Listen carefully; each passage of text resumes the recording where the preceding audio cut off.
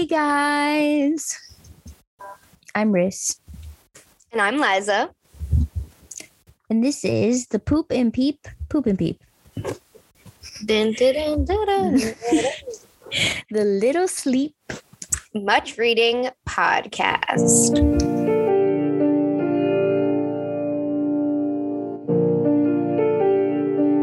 Finally, from so little sleeping and so much reading, his brain dried up and he went completely out of his mind. Happy Passover. Hey, This comes out on Passover. I think this might come out on Passover.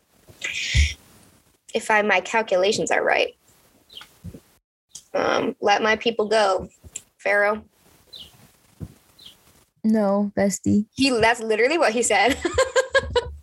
This will come out after Passover, Oh, okay. almost I a hope week everybody's had after. a good Passover.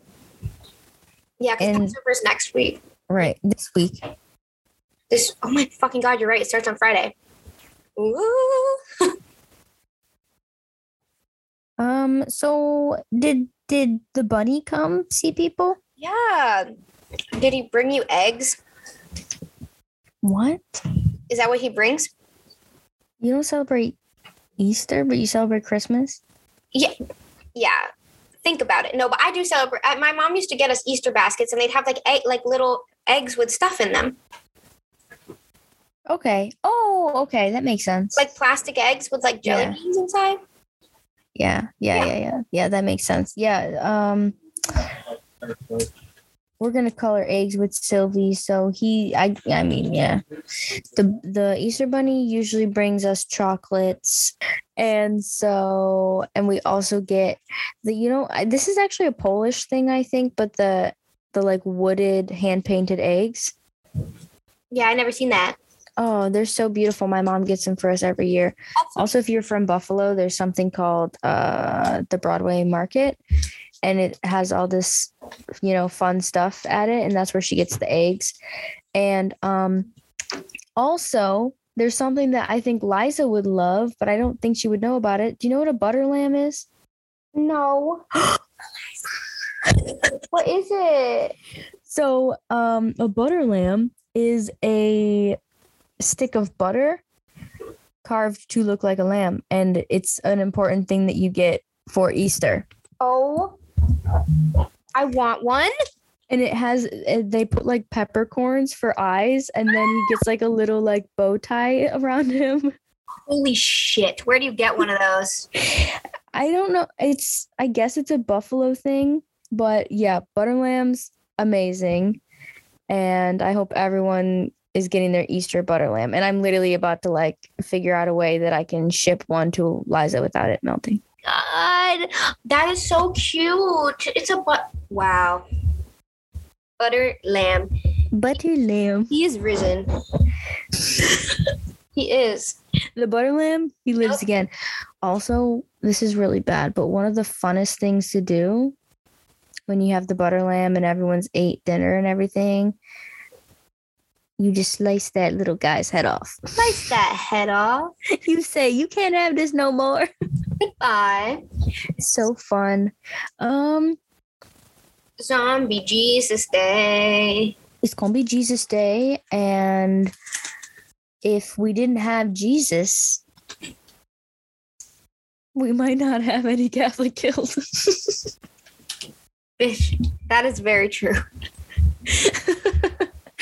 But with Easter means that it's spring, definitely, and it's the warm weather, it's the sunshine, it's the fun time, it's the beautiful flowers, and all the creepy crawlies start to come out. But we like when the earth does this. And we like when the earth does what the earth is supposed to do. And you know what we don't like? Climate change. We do not like climate change. We should not be liking that climate change. And so today's episode is a fun one. We've made it fun. Liza, do you want to tell the people what it is? Yeah, in celebration of Earth Day, we decided to read books about. It kind of started as we were going to do like another Earth Day, but we somehow both ended up picking apocalyptic fiction, but climate apocalyptic fiction. So it feels very fitting for Earth Day to say, hey guys, it's not looking good for us unless we all do our part. And I think we both read books on very different kinds of climate apocalypses. Yeah, so I read, and also I just want, like, as a genre, apocalypse fiction is very like I thought it was very cool to read apocalypse fiction, Marissa, because like I don't think I have read anything since YA dystopia era. So it was really cool to read adult apocalypse fiction rather than teen apocalypse fiction. Isn't it also interesting? Because I too was like, I don't think I've read anything like this since I was reading YA. Why is YA like that? It was a very bizarre period in time because they don't even write really that much YA dystopia anymore. Mm-mm. It was just like a block of time there where they were like, hey, we're all going to freaking die. And here's how it's going to go. We're going to die, were like, and we got to fight the government. Right. We were like, I'll take it. We were like, give me Fifth Wave, give me Matched, give me Divergent, give me Hunger Games. Like, no. I'm going to give me the 100. I'm going to eat it up. The Gone series. Yup. H2O, the Maze Runner. They had the teens fighting for their fucking lives. They really did. And you know, I read these books and I was like, ooh, these little like nuggets of horror are so good. And now I love it. Yeah. Yes, I agree. That's so true. How many of us were forever haunted by the mutts in the first Hunger Games that were the dogs that had the eyes of the fallen tributes?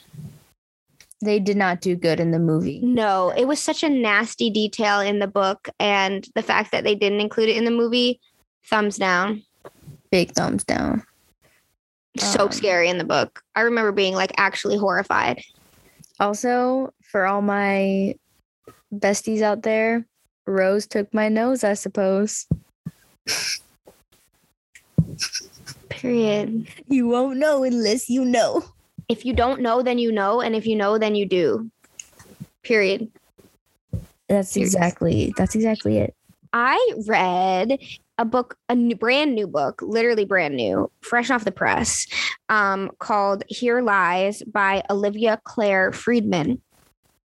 Tell us about the cover, because I saw it and it was very beautiful. The cover is gorgeous. It is like a dark burgundy with all of these intertwining red flowers, which I think might be poppies. I was going to say they look kind of like poppies. Which I don't know why poppies, and there's like brambles and thorns too. Poppies always kind of remind me of the dead, and I don't really know why. I also really like poppies, but poppies, they are the remembrance flower. Yeah, I guess that maybe poppies and marigolds. I think whatever you put on the ofrenda for Day of the Dead. Yeah, it's marigolds, right? I don't know. Always remind me of the dead, but I like that about them. Why? Those are two weird flowers to remind you of the dead. Yeah, well, because what else do you put on dead people? Like, you don't really put roses on the dead. Lilies? Lilies remind me of dead people, too. The smell. Yes, the smell is exactly... It makes me sick in my stomach because it smells like funeral home. I hate funeral homes. I hate that because why can't we just smell? Like, why do we got to cover this up? This is weird. I know. It is very strange. And that's what, like, I'm so excited. Like, this book, and I'm sure yours too, in like a very different way. It's like makes you think so much about what we do with our dead or what we do when about dying. And yeah, I feel the same way, Marissa. I'm like, why cover up the smell of the dead with something like as fragrant as lilies? Mm-hmm. It just feels kind of weird. It does. Whenever I think of poppies, I think of heroin, and I think of the Wizard of Oz when the witch is like, poppies. Yeah, I also think of the Wizard of Oz. I'll know what I'll do. Poppies. The book I read is probably one that many people read in high school because apparently that is a thing. I never did. Liza never did. But it's The Road by Cormac McCarthy. I believe this came out in 2006, so it's not as old as we sometimes may think that it is. But yeah, I've been posting about this all week that I've been reading it, and everyone comments on it, and they're like, do you actually like that book? Like, I read that in high school, and I'm like, but to me, spoiler alert, guys, I really, really liked it. And so I just feel like, I don't know if like maybe just reading it in high school doesn't let you appreciate it fully, or if it was just stupid people who like don't know how to appreciate the writing. I'm not sure. Maybe just because I think deeper about the writing and the decisions made, that's why I like it so much. Mm-hmm. I don't know. I suppose we'll find out. But also my cover actually is interesting because it has nothing on it. It's just, it has the title and the name on it, but it's just all black. There's no picture or anything, which I feel like you'd look at it and you'd be like, what the frig? Like, what a boring cover. But if you don't know, this book is about a father and a son who are pretty much walking down a road the whole book. Mm-hmm. And America is like burned completely. And so everything is covered in ash. Oh. And so the fact that this cover is just black, like, I think it was just a genius move. It's so iconic too. Like, I don't own The Road. I know exactly what the cover looks like. Like, you didn't even have to, like, mm-hmm. When you said the cover, I pictured it in my head. How crazy is that? It's funny that you said, I feel like if someone makes you read this in high school, I can see why you have a negative connotation of it. But it's funny that you said that people were like telling you like, oh my God, like I hate that book, because I was talking about, I work at a bookstore and I was talking about The Road with a bunch of coworkers. And so these are all people that read a lot of books. And we're also all a lot of like horror people at horror and fantasy and sci-fi people at work. And this one guy who is on the old, like he's older too, so he's read a lot of books, was like, it's to this day, the most disturbing thing I've ever read in my entire life. And there's one scene that sticks with me and I will never be able to get it out of my head again. And I was like, amazing. I love it. Good. I wonder if you felt the same way about the scene, because he did tell me what scene it was. So I guess whenever I do read the book and I come across it, I'll know what it was. I'll see it coming a little bit, but maybe I'll still be disturbed. There's so much about this book that's disturbing in like different levels. And I find that really interesting. But the I would say like the flatline level, where even the most, I guess, mundane parts of the book, what's happening then, I would say that level is just like very unsettling. And then it gets just more like higher levels of disturbing, but the baseline is just so unsettling. That's really interesting. Like, that's interesting to hear too, because mine is also obviously apocalypse fiction, climate apocalypse. And the most disturbing thing about my book is that it's not disturbing in the slightest. It is the most quiet apocalypse and the most familiar apocalypse I have ever read. And I think that's why it's disturbing, because it feels like normal. Almost. You're like, oh yeah, this is how it's probably going to go for us. And like, I know the road might be like a little more extreme. Like you're like that, maybe that could happen, maybe not. But like, I feel like what disturbed me most about this book was I was like, this is literally, we always think the world's going to end in flames or nuclear warfare or zombies or societal collapse, and then we're all like in the Hunger Games, but like in actuality it's probably going to be whatever this is that happens in my book. So that's what gets you. But wow, okay. Does anyone have anything else to say about climate change? Climate change. And I feel like this is not meant to like scare anybody either, except for the amount that you should be scared. I just want to put out, because like I feel like we talk about horror and so often, and a lot of times the horror we're talking about is not the kind of horror that's actually going to happen. Whereas this is to an extent. So, but it's not trying to be scary. Also, reminder to treat Mother Earth with kindness, because she is the only mother that we all have. At the same time, there is not much you personally as an individual can do. It's all the big corporations that need to actually do something. So I think individuals, honestly, should never feel climate guilt. Like, if you have to use a plastic water bottle, that's literally fine.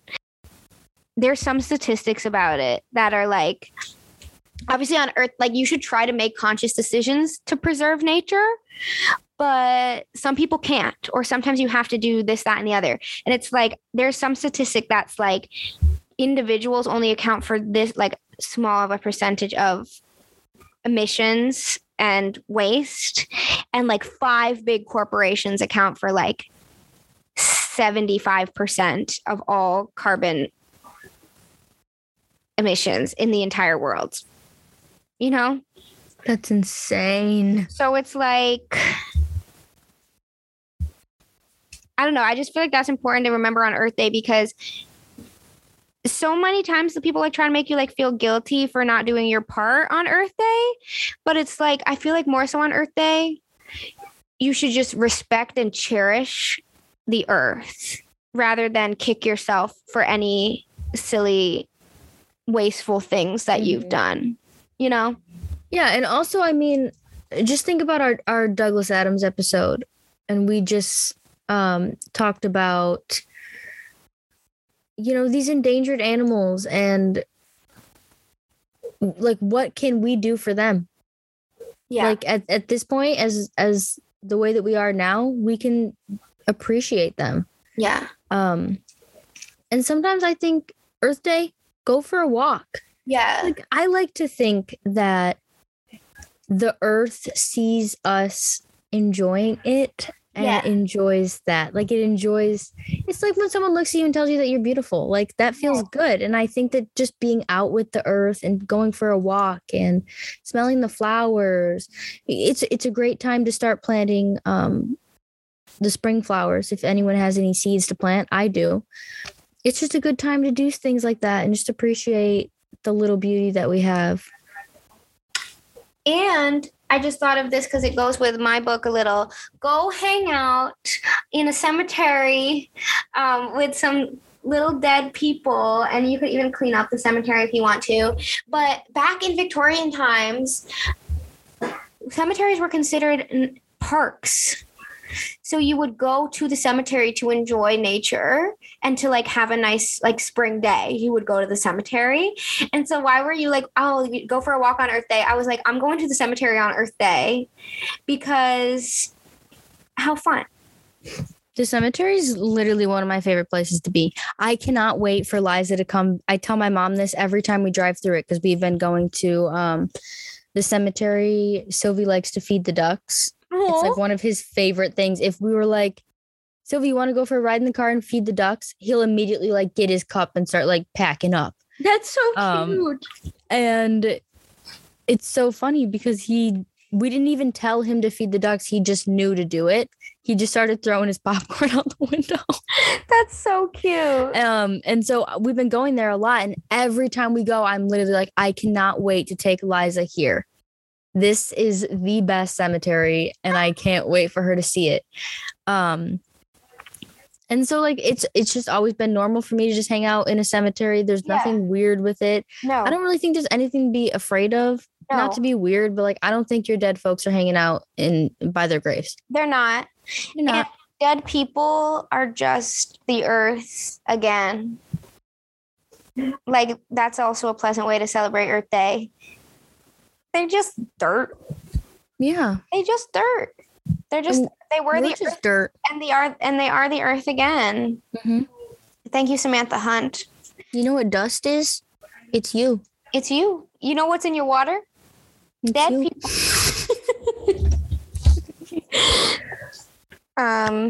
Yeah. So yeah, do something fruity on Earth Day. Come hang out with me and Liza in the cemetery. Cemetery. So guys, that's your friggin' Earth Day homework. Yes. And maybe read some fiction. Maybe read a nonfiction or climate apocalypse fiction, or another Earth fiction, like sci-fi, fantasy. Just like think about the Earth. Okay, so I read Here Lies by Olivia Clare Friedman, and this book was published by Grove Atlantic in 2022. Like I said, it's a brand new book. This is her first novel. So she has a short story collection called Disasters in the First World and a poetry collection called The 26-Hour Day. And otherwise, her short stories have appeared in a bunch of literary magazines. She's a teacher at the University of Southern Mississippi, creative writing teacher, but this is her debut novel. And I personally thought it was phenomenal. And basically, this book takes place in Louisiana in the year of our Lord, 2042, which is so not too far away. I'll be 43 years old in the year 2042. Marissa just made the funniest face, which is concerning. But yeah, I'll be 43 years old, so it's not very far away. And this book follows a girl who is only 21, about 21, in her early 20s, whose mom has recently passed away prematurely. Like she was not old. She died young of ovarian cancer. And basically the climate apocalypse we find ourselves in Here Lies is that the sea levels are rising. It seems like it's hotter. But like I said, it does take place in Louisiana. But there's a few big things, but the big thing climate change wise is that there's a bunch of storms. The storms are way crazier in 2042 than they are now, which I do feel like we already see signs of. Hurricanes getting worse, tornadoes getting worse, blizzards getting worse, which is like a thing. Like climate change is not, that's why we refer to it as climate change now instead of global warming. Typically, because yes, the earth is warming, but that's not everything. Like other natural things change pretty severely too. So that's the big thing. And the thing I really liked about Friedman's choices in this book is that she never gave that much exposition about what the climate apocalypse is like. It's all small details that you have to gather. And I think she does that really, really, really well. And that's what I mean. It's an apocalypse that is quiet. It's an apocalypse that is like normal and familiar. And I just thought that was really smart and creative, because I feel like so often like apocalypse fiction is like just insane. Like, who remembers that movie 2012 that came out? Like literally insane. Like, which in actuality is probably not how it's going to happen. Like, if we're being completely honest, like if there is the whatever they refer to as the sixth mass extinction, we're already in it. So I just really appreciated that she did that, and that she didn't give a bunch of like, you know, almost cliche exposition as to what's going on. But the big point in this book is that and then she doesn't fully explain this either, but you can no longer bury the dead in the United States in 2042. And I think there's a lot of reasons behind it. I think part of it is that there's less land. So I think they have reclaimed all the cemeteries. So you can't go to cemeteries anymore. You can't be buried in a cemetery. They've gotten rid of all like the gravestones, because I think what we're supposed to think is that, and people have thought this before, like I've read different articles and stuff on this, that some people hold this thought that like cemeteries are like a waste of space. Like, why have a cemetery full of dead people when you could have a condo complex, like kind of stuff like that. And so she doesn't specifically say that in this book, but I think we're supposed to gather that first they closed down the cemeteries and said you can't be buried in the ground, because they needed to reclaim that land, because there's a loss of land due to climate change.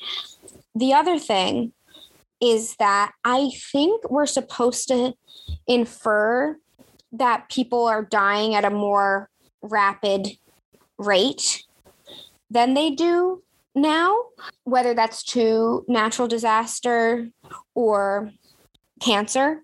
Like, because of the pollution, more and more people get cancer. There's like a few sick people in this book, and mention of sick people in this book. But I think, so basically everybody has to be cremated.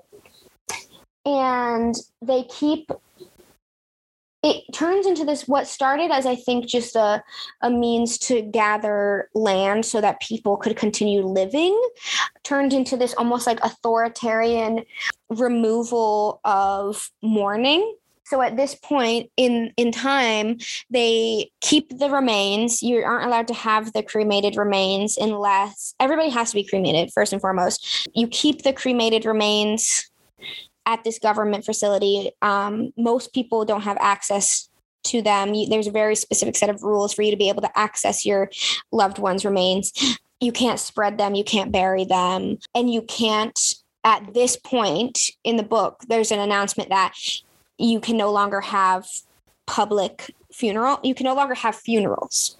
And I kind of took this as like, like I said, I think it's like an authoritarian control over how we mourn. But I also think it's almost like, I took it as like, there's so much like death, and Americans specifically are so uncomfortable with death that the government is trying to do everything they can to erase it as a concept, kind of, which I think is really interesting. And like, I mentioned this so many times because it's just like one of my favorite things. Like, I'm very intrigued by how we as Americans think about dead people, and how we mourn our dead, and how we bury our dead. So this book, like buying this book was like a no-brainer for me. But yeah, that's basically the premise of it. And so it follows this girl, Alma, as she's trying to deal with living in this world and without her mother. And she's trying to get the cremated remains of her mother back. There's some rule where if you're the next of kin and there's no other living relatives, you can have the cremated remains. So that's kind of her story. And then she meets a friend who, at the library, they meet every day at the library, and then they sort of become friends right at the very beginning of the book. And you later find out that the friend is pregnant, which I think is really interesting to have a pregnant character in an apocalypse. And because this book is so much about the dead, like it's very cool to have a death and a life being the two core, a death and a birth being the two core plot moving concepts of our two main characters. And it's not at all about the apocalypse. The apocalypse is just the background. And that's why I said like it was disturbing, because everything felt very familiar, even though everything was askew. And the other really cool thing about this book is like it really is about like this woman's connection with her mother and with her friend and all these other women that support each other in this small area of Louisiana. I think there's really only one male character in the book, and he's not in it very often. So I thought it was very cool that it was a full cast of really cool women characters. And I think we actually see that quite a bit in newer apocalypse fiction too, because you guys know like Mad Max Fury Road, when there's like that whole like faction of like women who stuck together during the apocalypse, like and the older women sort of guiding the younger women, like in a way it kind of reminded me of that. I also love the notion of something taking place in the not so distant future, so that people who are like in their 60s in the 2040s, they were around when we were around, so they remember the before, whereas Alma doesn't really remember the before because she was obviously born in like now, which is already a shit show. So like she doesn't know what it used to be like. So I think having like women elders is a very cool concept too. But yeah, that's like a long-winded explanation of the book. I literally loved this book. It's definitely one of my, if not my favorite book I read so far this year. And with that being said, let's get right into it. For readability and interest, I gave this book an 8.5. Like I said, like it's not as if this is like a book about the apocalypse. And so you're like, I got to see what happens next. Like, I got to keep turning the page because like, who's going to die next and what's going to fall from the sky? It's like a very quiet book, but you want to keep reading it and you want to find out what's going to happen and you want to be with the characters. And so I found it very easy to read, very endlessly readable in that way. And it is the kind of thing that you think about when you're not reading, kind of because of the overall concept. Once again, not necessarily because of you're like, I wonder what's going to happen with this plot point. It's more like you're just ruminating on it as a concept, and it makes you like think about life more than I feel like sometimes other books have for me. For language and style, I gave this book a 9. I love Olivia Claire Friedman's writing style. I love it. I love everything about it. It's so good and so strange. It's very stunted, and not to toot my own horn, but parts of it kind of remind me of like my own writing style, which I think obviously you write the way you like to read. And so I'm not trying to be like, I write just like Olivia Claire Friedman, but like I'm drawn to this style. And so I try to write like this when I write too. That's like this stunted, but still like beautiful, but very simple language, and like almost like listing things and these short little sentences. I don't know. It's very, I wonder if I can find a good example. I mean, there's just so many good examples, but there's just so many good examples. I feel like I can't even pick one. The dialogue is also so impressive. It's so natural. I'm obsessed. I feel like we talk about this all the time, but dialogue is so hard. And so many people, even talented writers, sometimes do not do a good job. And I thought this dialogue was impeccable. And I also just thought like, oof, like the imagery, the feeling, the way she was describing certain things. I've said this 1,000 times, and I'll say it again. I still think about horns when he's describing like it smells like swamp and does he say fireworks? Like it makes me, oh my God, it just makes me like so excited. This, because it takes place in Louisiana, she has so many moments where she writes and it's just muggy and almost electric. Like, do you guys know that feeling right before a storm comes, before a thunderstorm comes, and you're like almost like electric, if that makes any sense? Like you're the electromagnetic fields, I guess, are like, I don't know how to quite describe it, but she somehow figured out exactly how to do that in her descriptions. And even like describing like the library or her friend, the pregnant friend, Bordelon, like has these Jackie O sunglasses, and they have these like caboodles from the 90s that were their mothers, and they think like vintage stuff is so cool. And I'm like, this is like sad. Like, this is really sad. Like, the book was honestly sad, but also so sweet. So yeah, I fucking love the writing style. Please, everybody pick up this book for that reason alone. But in terms of the form, I gave this book a 7.5 because it wasn't doing anything that crazy with form, but I think it worked perfectly for the book. The other thing that I did want to note about form that I really, really liked was that each chapter was named, which they don't do in adult fiction. Like, you know, remember when you would read a chapter book and each chapter would be named and it would kind of give you a feel for what was going to happen in that chapter? She does that. And I think it's really beautiful. And I also think it works well because I do know that she has a collection of poetry. And I think it kind of feels a little bit more like poetry to have each little chapter titled. The chapters are also very short, which plays into readability. The book is only 190 pages and the chapters are all, I don't know, 5-10 pages, which I just adore. I think it makes for a better reading experience when something moves quick like that instead of drags out. And I also think you don't need to say everything. You only need to say what you need to say, if that makes sense. So when a book is 190 pages, Olivia Claire Friedman said everything she needed to say. She didn't need it to be any longer than that. And I think that's why I love short books and short stories so much, because people recognize that they just need to say what they wanted to say and then be done with it, which I just really appreciate. For shelf-worthiness, I gave this book a 7. I definitely say add it to the collection. I am keeping it forever.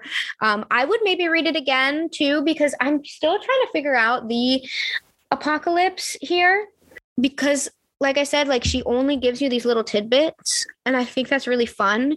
And I think if you read it again, you'd see even more like, oh, like you can clearly see that that's what's going on. And the writing is just beautiful. Like it's something to learn from. And for plot, I gave this book an 8. Again, I loved the plot, even the fact that like it wasn't this crazy apocalyptic plot, the fact that it was such a subdued, almost like observance, I really just liked. And it's talking about some of these really like big ideas like birth and death, but it really is just following how these two girls, because they are girls, they're children, they're in their early 20s. I think Bordelon is actually 19, are moving through this really crazy world that is so much like ours in so many ways and so different in so many other ways. I just thought it was really wonderful. I think you always, when you have an idea for a story, there's always multiple ways you can go. And I feel like she could have gone a very different way with that concept of it's the apocalypse and you're not allowed to bury the dead. I'm sure that's what, you know, that was the idea for the story. You could have gone so many different ways than that.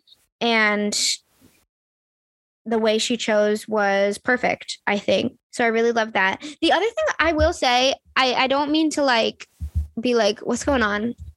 Is there was like religious iconography in this book, which I think is definitely makes sense, because not even that Alma is very religious, but like there's just these little bits and pieces of it, which I think makes sense, because anytime we're talking about the dead, that might come up. But the thing I thought was interesting, like I said, I don't mean to suppose anything, but the author of the book is Olivia Claire Friedman, which I associate with Jewish people. And the main character's name is Alma, which I associate with Jewish people. And her mom's name is Naomi, which I associate with Jewish people. And I don't believe this because I'm Jewish ethnically, but I'm not, and culturally, but I'm not religiously Jewish. But in Judaism, you're not allowed to cremate the dead. They have to be buried. And so I see this author's name, I see the main character's name, I see her mom's name, and I immediately think it's going to be a little bit Jewish. And they never once said that. There was mention of God and Jesus, which made me think maybe they weren't supposed to be Jewish, because Jewish people don't believe in Jesus, or at least don't believe that he was like the savior. But I thought that was really interesting too. I literally was expecting this because of the subject matter, and I guess my own like preconceived notions of naming, that it was going to be kind of Jewish, and then it wasn't. So I just thought that was something interesting to know. But like, it is like, it doesn't even have to be religious to think about what you want done with your body when you're dead. Like, it is such an affront to take the rights away from the dead, I think, and to say everybody needs to be cremated, because I'm not religious and I don't think that your remains are you. I think they're a thing. After you die, I think that's a thing, whatever is left. But I still think you deserve the dignity of being disposed of in the way that you want. And so I don't even think to think about this as a religious person, I'm sure is very interesting. But I very much think like you don't, I mean, I'm not, like I said, like you don't have to be religious at all to think about this apocalyptic concept, because y'all know I very much want to be composted. And if this was the world we lived in, I would not be able to be composted. And that makes me pissed, because I want to be worm food really, really, really bad. This is like my written statement of that, by the way, people. Please compost my corpse. Thank you. But yeah, so that's how I felt about the plot. Very fresh, just totally unique, completely not ever been done before. I love it. And for characterization, last but not least, I gave this book a 9. I love these characters. I thought they were so real. I think when they ached, you ached. When they felt joy at like a small thing, you felt joy at a small thing. And these characters did such a good job at leading you through their worlds, so that nothing, even though what a strange thing that you're experiencing, nothing seemed all that strange, because they did not think it was, other than the outrage of like, not being able to have your own mom's cremated remains. Like, they didn't think anything really that was going on was strange, because to them it wasn't. And so I feel like when you're seeing a world through the eyes of characters and you don't question the world, that is always the sign of an author doing great world building and great characterization. Because think about it, guys. It's likely if you grew up in an apocalypse, you're not questioning the apocalypse. It is what it is. And so it wouldn't really be realistic if they were like, this is weird, would it? No, because we don't question the apocalypse, do we? But yeah, I thought these characters were like, and every single one of them too, like Bordelon and Alma were very obviously the main characters, but all of the other women in this story, all of them were so distinct. And even the dead characters were distinct too. And even the characters that are only in it for a few seconds, Like, she just did a really, really wonderful job. And I was invested in these people's lives, and I felt very close to them for 190 pages, which I feel like is also a feat in and of itself, to be presented with such a short amount of time in which you can become connected to characters. So yeah, I freaking love this book, Here Lies by Olivia Claire Friedman. Everybody read it. If you want to wait till it comes out in paperback because money purposes, that's fine. I'm sure you can also take it out from a library and then buy the paperback if you love it, because it is only in hardcover as it is new. But yeah, beautiful, amazing, astounding. I'm excited to see what this woman does next. The end. Beautiful. No, that did sound really good. I think you'd like it. Something about it reminds me of Red Clocks. Yes. Yeah. 100%. I like it. And we love Red Clocks, bestie. We love Red Clocks. We love our dead. We love dead folks. So cute. We love them. And such an interesting thing to think of. Yeah. An interesting concept. And I was also thinking about, and it does have me wondering about the poppies. The poppies. There's lots of floral imagery in this too, and growing imagery, like trees, which I think is very cool. Because I think also I connect both birthing and dying to flowers and trees, like the growth of those things. Yep. Very much so. So that's kind of cool. So good. Writers be kind of good. Writers be writing and they be doing it well. Sometimes. We don't like all writers. No, but we like these ones. We like these ones. I was gonna say, when you were like, we don't like all writers, I was gonna say men, and then I was like, your book's by a man. You can't say it this week. But for the most part, correct. Correct, best friend. That is correct. I want to hear about the road. We can talk about it. I want to be spooked. The long and winding road. Country road. That leads me to your door. All right. Guys, the road. Okay, so as I mentioned before, America is burned. Everything is ash. Everything is nothing. It's just blackness and soot and ash. And a father and a son are just walking down this road. They're traveling south because it's very, very cold. And so they want to be warm. So they're traveling south, just like birds do, except they're walking down a road. They're not flying. And yeah, let's just get right into it. I'm excited. For readability and interest, I gave this a 9. Not only that I love the concept, that I love what I was absorbing, the story, but also it's kind of written in small chunks. There's no chapter breaks, no like different sections or anything, but all the writing is just like paragraph and then a paragraph and then a paragraph. It's really interesting. So it made it easy to just be like, oh, just like one more little one. And so I just kept reading and reading and reading.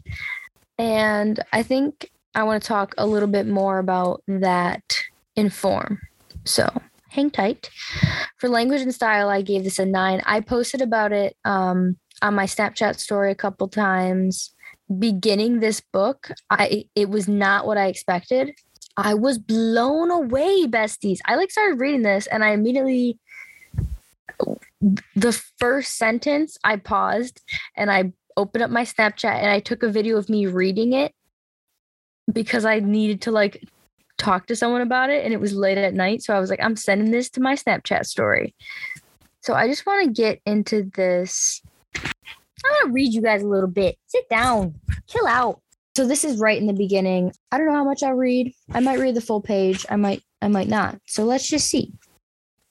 When he woke in the woods in the dark and the cold of the night, he'd reach out to touch the child sleeping beside him. That sentence had me effed up. Effed up. When he woke in the woods in the dark and the cold of the night, he'd reach out to touch the child sleeping beside him. Why is that so friggin' good? Why? I'm like, usually I don't like these weird, I don't like when there's too much repetition in a sentence, unless it's done intentionally. And unless you do it really, really well, it sounds gross. But for some reason, the whole like in the woods, in the dark and the cold of the night, I'm like, holy frig. So that is our opening sentence. Let's go to, I'm going to go down a little bit. And on the far shore, a creature that raised its dripping mouth from the rimstone pool and stared into the light with eyes dead white and sightless as the eggs of spiders. It swung its head low over the water as if to take the scent of what it could not see. Crouching there, pale and naked and translucent, its alabaster bones cast up in shadow on the rocks behind it. Its bowels, its beating heart, the brain that pulsed in a dull glass bell. It swung its head from side to side and then gave out a low moan and turned and lurched away and looped soundlessly into the dark. What the frick? This is the first page, besties. The first page. And it's not like it's all like that. The whole book is like that. It's so friggin' good. It is so good. If my teacher was ever like, oh, guys, we're going to read The Road, and I opened the book and that was the first page, it would be done that night. It would be done that night. And I don't like people telling me what to read. So that's insane. So yeah, I gave Language and Style a 9. I loved it. I thought the writing was really crisp, and everything he was doing felt almost poetic without it being lyrical or poetic at all, really. I just thought it was so amazing. And I'll hold. For form, I gave this an 8. I actually do have quite a bit to talk about with form. So like I said, this book has no chapter breaks, it's not sectioned off. It just goes and goes and goes and goes and goes. And at first I was like, I liked it, but I was like, it's a little weird and I wonder why it does that. And then I just thought about it. And if you're in, a kind of wasteland type of America and you're walking down a road to get somewhere, it is going to feel like what we are reading. It's going to just feel like paragraph, over and over and over again. This book is walking down the road. That is what you're doing when you are reading this book. And so I thought that was brilliant because the concept is already so good. He didn't have to do it like this. He could have just made the book with this weird America, with the relationship between the father and the son, and the mother who's not present, and the dangers of America. He could have just wrote a book like that and called it a day, but he didn't, and it worked so well. There's also one of me and Liza's favorite thing in this book, which is no quotation marks. Talking is just a sentence. And I also love that. And I wonder, there's also something about the days blurring together and you're just walking and you're just going. And there's something about conversation like that where it's like, it's not exactly documented. It's not quoted, but this is what was said. And I think that's so important for a book, especially a book like this, where you're in an apocalyptic situation. So I considered giving the form a 9 just because I liked it so much. but it's not, there's nothing like extremely experimental about it. It's just the fact that he picked a form that is unconventional, and it's working for the story, for the book. Because it's fun. It's fun to play with form. I love to play with form. If I could play with form all day, I friggin' would, besties. But sometimes you have to stop and be like, what is the point of this? What is the point of the form that I'm using connected to the book that I'm writing? Is there a point of doing it? It's almost like blackout poetry. I feel like people do blackout poetry a lot, and I'm like, you guys don't really know. Even when I was in college, I had classes and they were like, you guys have to make blackout poems. And I'm like, are you sure you want us to do that? And hey, there are ways to do it, but you know, when you're in high school and you're just like, oh, I'm bored, I'm going to make a blackout poem. Let's stop. Let's pause. Let's think about it. What's the point, guys? What are you doing it for? What's the meaning? And again, not everything has to be like that. I don't want everyone to be like, oh, I can't write a book a certain way because it has to go with the story. No, but it's just, think about how much better your form can make your story. That's just important. And I think that we should all think about that. So yeah. Shelf-worthy, read again. I gave this an 8. I personally am going to keep this, and I'm surprised because I got this book I think from a thrift store. So it was very cheap. Hey, speaking of which, for Earth Day, guys, go get a book from a thrift store. Hundreds of thousands of books end up in landfills. Buy secondhand books. It's okay. And again, hey, this isn't on us. It's not our fault. But it does feel good to be like, hey, this book could be in the garbage and now it's in my hands. It feels good. So whoever's book this was, I don't know, maybe they didn't like it. Maybe they left it at their parents' house and their parents tossed it. Maybe they died. I don't know what happened, but somehow this book ended up to me. I don't know.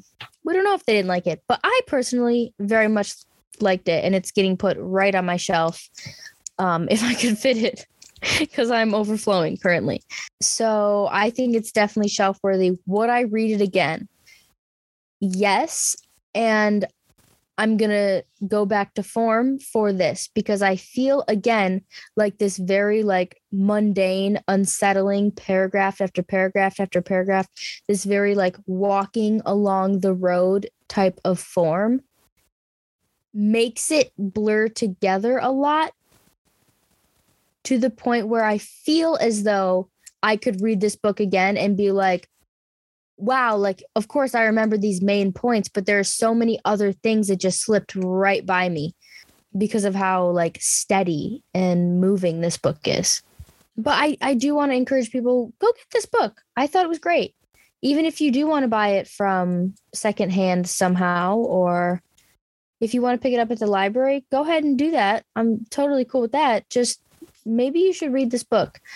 And if you are one of those people who read this book in high school and didn't like it, I just want to know why. I think this is, if I were to teach high school, which I hope to God I never do, this is a book that I would teach. I think that this would be a good book for a young writer to read and be like, wow, he did this way. I can also do this way. And it's really good for the language. I think the poets out there would really appreciate it also. So freaking get this book and read it. And if you're a teacher, maybe consider teaching this in your English classes, guys. For plot, I give this a 7. Like I said, the plot is great, but I just don't think that it was my favorite thing about it. And I don't think that it was necessarily the thing that was calling me. And that could totally just be a personal thing because, like I said, the plot is amazing, but it is just like I was so obsessed with the form and the language.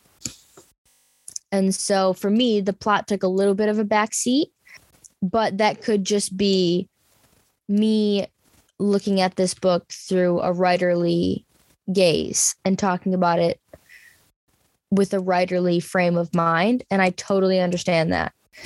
So don't think just because I gave it a 7, it's not as good as the rest of the book. It definitely is.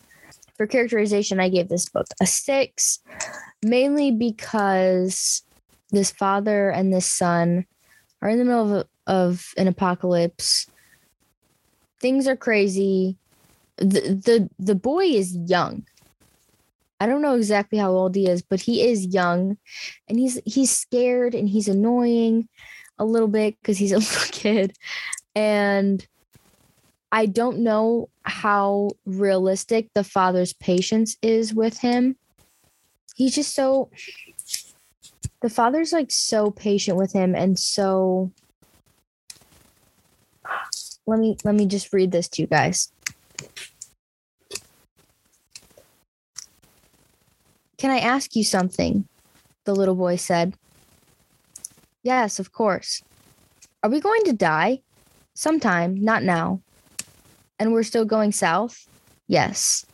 So we'll be warm? Yes. Okay. Okay, what? Nothing, just okay. Go to sleep. Okay. I'm going to blow out the lamp. Is that okay? Yes, that's okay. And then later in the darkness, can I ask you something? Yes, of course you can. What would you do if I died? If you died, I would want to die too. So you could be with me? Yes, so I could be with you. Okay. There's just something about how like very calming and chill the relationship is that makes me wonder how realistic it is. But of course, I've never been in an apocalypse, and I've never had a child, and I'm not a man, and I'm not walking down a road starving. So of course I can't be like, oh, this is totally not realistic. I'm just questioning it and considering it. But I do think that the relationship between the two it's really beautiful. And it almost feels warm to read it. I feel like reading this book, I often feel like I'm the campfire while these two people are having a conversation around me. And it's warm and it's comforting, but I also am very aware that it's dark around them and that they're focused on me. And I loved that about the book. I really did. But again, I just think it just wasn't my main focus, and I gave it a 6, and it is what it is, besties. Yeah, that's pretty much all my thoughts that I have on The Road. And I really encourage everyone to read it. And also, I'm very curious if anyone's read anything else by Mr. Cormac. I'd love to know how it is and how it compares to this book. Like, he wrote No Country for Old Men, and I'm like, I don't think that's gonna I don't think it's gonna live up to this book. You know what I mean? He also wrote Blood Meridian, which is Stephen King's favorite book of all time, which doesn't bode well for Cormac.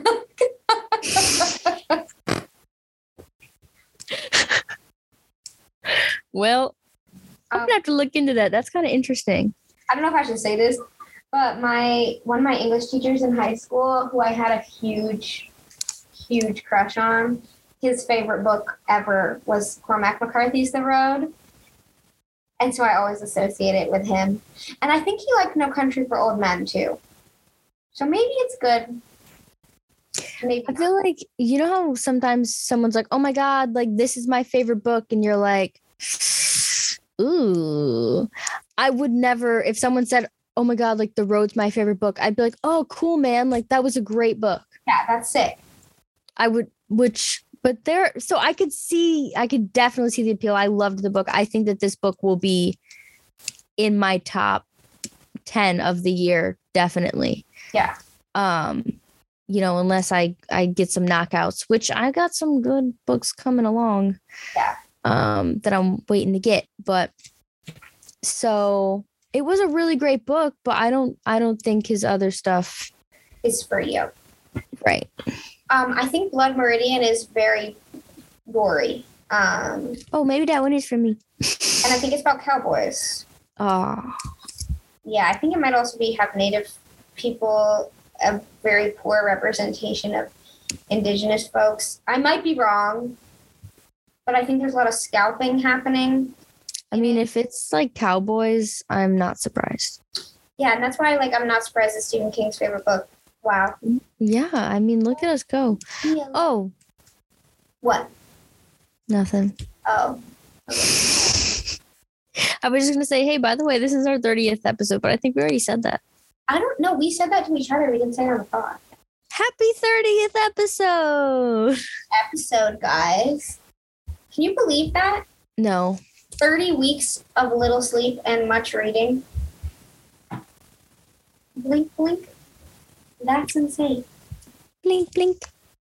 No thoughts, only books. But you know what that means too, if this is episode 30. It means there's only a couple episodes left in season 2. Only a good handful left coming at you. Should we tell them what's next week? Yeah, let's do it. So May is Asian American and Pacific Islander Heritage Month. And this episode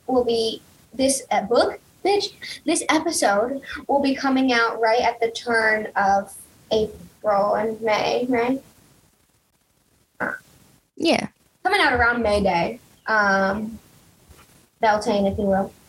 And yeah, so we wanted to celebrate Asian American authors. So I will be reading, hold on, I don't want to get this person's name.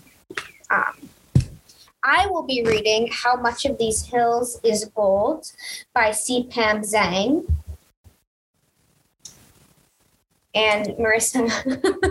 And I'm not sure what I'm going to be reading yet. So what I'm going to do is I'm going to go to the bookstore and I'm going to just pick something without even knowing what it is. I might try to get a recommendation from one of the people there, but maybe I won't. Maybe I'll just pick something out. And I think that's just going to be really fun to do. Yeah. And especially I'm kind of interested to see what Asian American Pacific Islander books they will have on display. Yeah. They might have a whole display for it, I wonder. Right, because my bookstore usually does that.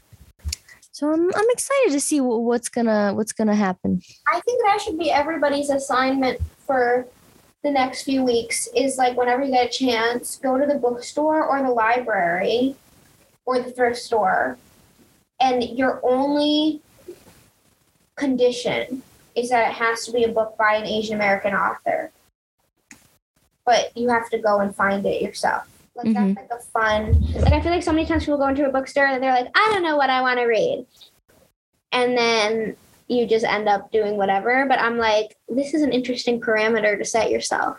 It has to be by an Asian American author, but it can literally be anything. Mm-hmm. How fun is that? It could be nonfiction. It could be nonfiction.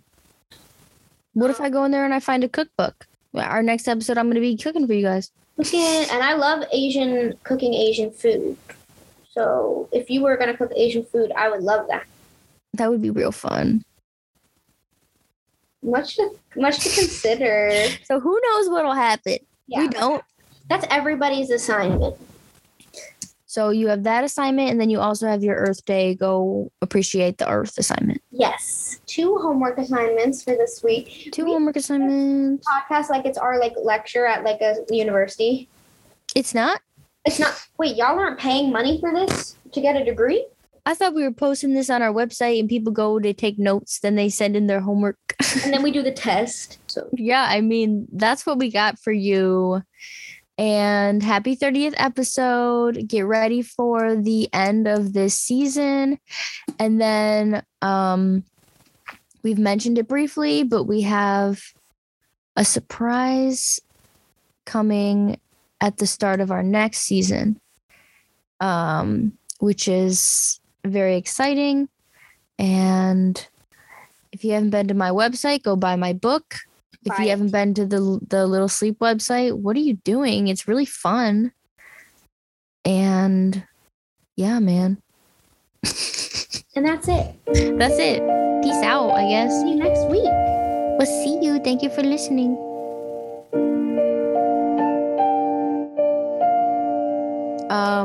If your pet is brain dead, like Marissa. Hey, if your pet's brain dead, look out for them.